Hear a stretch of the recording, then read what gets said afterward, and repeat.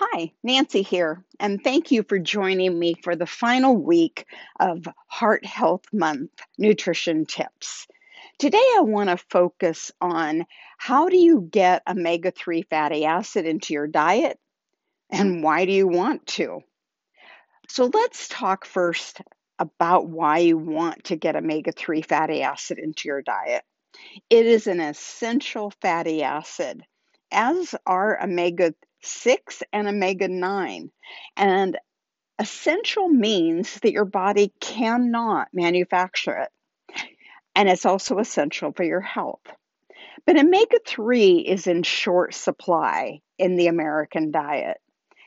For getting omega 3 from plants, you can focus on nuts and seeds, but only about 10% of the plant form of omega 3 is converted to the active form, EPA and DHA, when your body gets that plant form in. So it's much more effective to get animal sources, which is going to be fish, specifically fatty fish. Now, the most well-known fatty fish is salmon.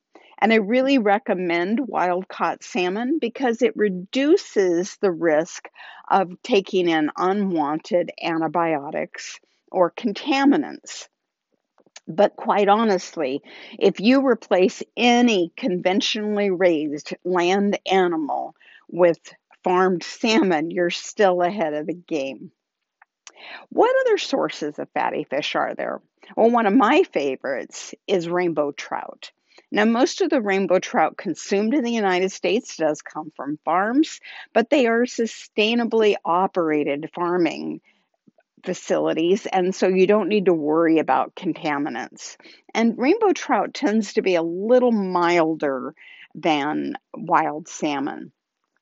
Another mild flavored fish that is farmed is barramundi.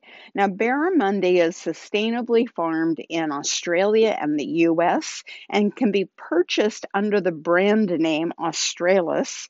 You would find it frozen, perhaps at Whole Foods, and the company has rebranded it to be called Sustainable Sea Bass. Well, it is sustainable, but it's certainly not related to the sea bass. But that's okay. It's still a great source of omega 3 fatty acid. Now, other fatty fish might be a little stronger flavored, and those include sardines and anchovies, although really good sardines don't have much more fatty or fishy flavor than rainbow trout. And then, of course, herring and mackerel are also very high in omega 3 fatty acids, but may be an acquired taste for some.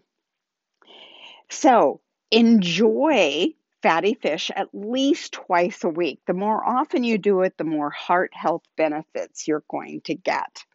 Again, omega 3 fatty acid is essential for your health, and you're not going to yield the heart health benefits from taking supplements. So I hope you've enjoyed these 4 sessions this month on how to improve your heart health. I would hope you'll tune in next month because it is National Nutrition Month.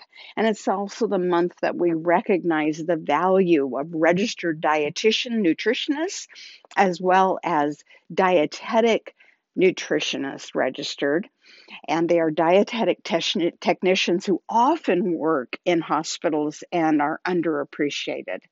So please join in next month and listen to me as I tell you about some of the really important things that a registered dietitian can do for you, as well as some simple tips on how to eat more healthfully.